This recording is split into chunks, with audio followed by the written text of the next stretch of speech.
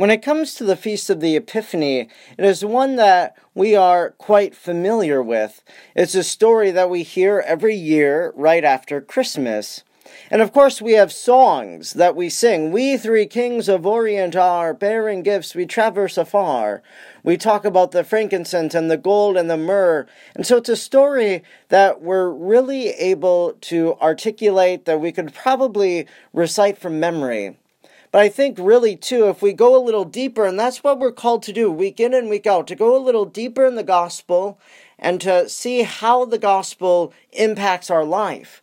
That when we reflect on the Word of God, it raises within our own hearts questions that we can think about, questions that we can meditate upon.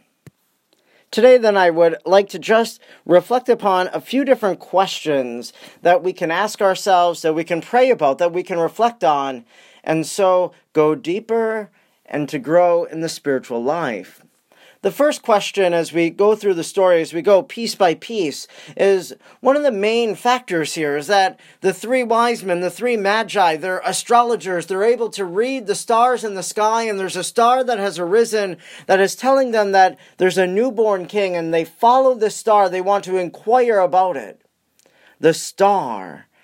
I think that's a very important factor here in the story of the Epiphany, and one that we can reflect upon because this star in the sky is leading them to the Christ child.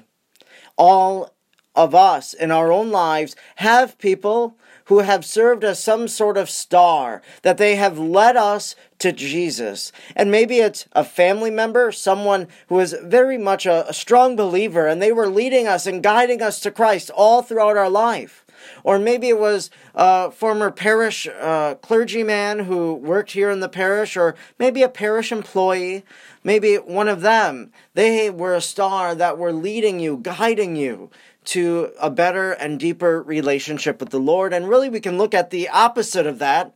Who am I a star for today? Who am I leading closer and deeper into a relationship with God? That's the first question. To look at the star and to realize the stars shining in your own life. The second question, we then enter, as we move on in the story, we meet Herod. And Herod is very much intimidated by the fact of this news that they bring, that a newborn king has been born, and he wants to know more. And so we see that Herod's thirst for knowledge isn't genuine. It's destructive. It's self-serving. He wants it for his own purposes. And he's going to destroy the child once he finds him. He's very deceptive.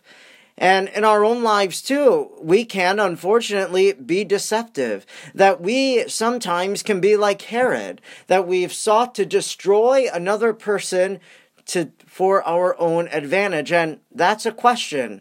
How is it, or who is it, that I was Herod too? How have I been like Herod? Who have I been Herod to?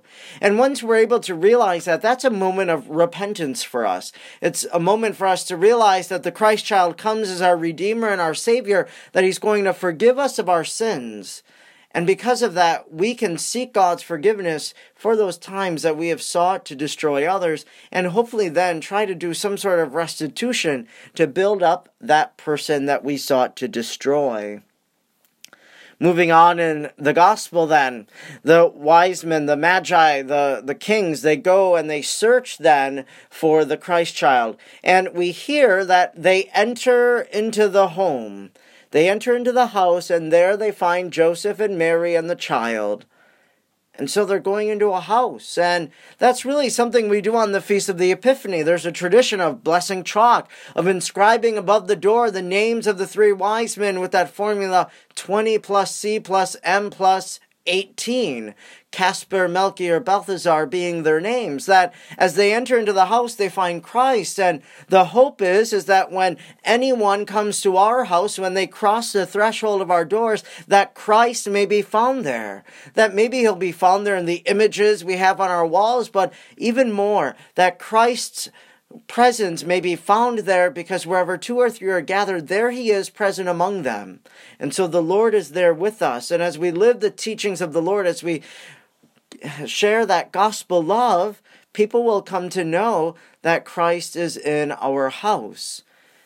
Even more so in the gospel, or when we do that little blessing with the chalk, that tradition, that it's also CMB can be a Latin acronym for the phrase, Christ bless this house.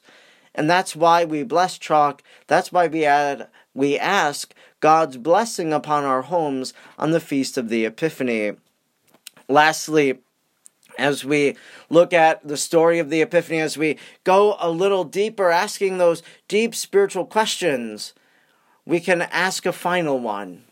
The Magi, they bring frankincense, gold, and myrrh. They bring a gift to the Lord. And what gift do we bring to Jesus today? Hopefully we're able to say, I bring the very gift of my life. I return everything I have back to the Lord as gift, because everything I've received in this life has been pure gift. And so we give it back to God, everything that we have. But maybe there's something more. There's another little tangible gift that you want to give to the Lord. I want to give the Lord 5 minutes of meditation in the morning.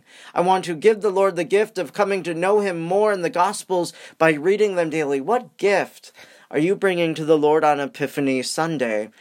Lots of times, many years ago, people would wait to open the gifts under their tree until Epiphany Sunday, or the Epiphany on January 6th, because it was a way for them to celebrate with the Magi, to open their gifts and to give a gift to the Christ child. This weekend's gospel, this very familiar one, if we take it piece by piece, item by item, question by question, can really challenge us to go a little deeper in our spiritual life and come to know the Lord a little more, so that this gospel of the Epiphany isn't just one that we hear every year on the Feast of the Epiphany, but really it can be a gospel that we reflect on every week of the year, that we're able to know who Herod has been, that we're able to identify those stars, that we know that Christ is in our house and that people will find Him there, that we continue every day to ask, what gift is it that I give to the Lord? The Epiphany really is an opportunity to ask questions and reflect on them, because really it begins with a question. That question the three kings asked of Herod, where is the Christ that has been born for us? And we know the answer. He was born in Bethlehem, and now He lives in every tabernacle, in every church throughout the world.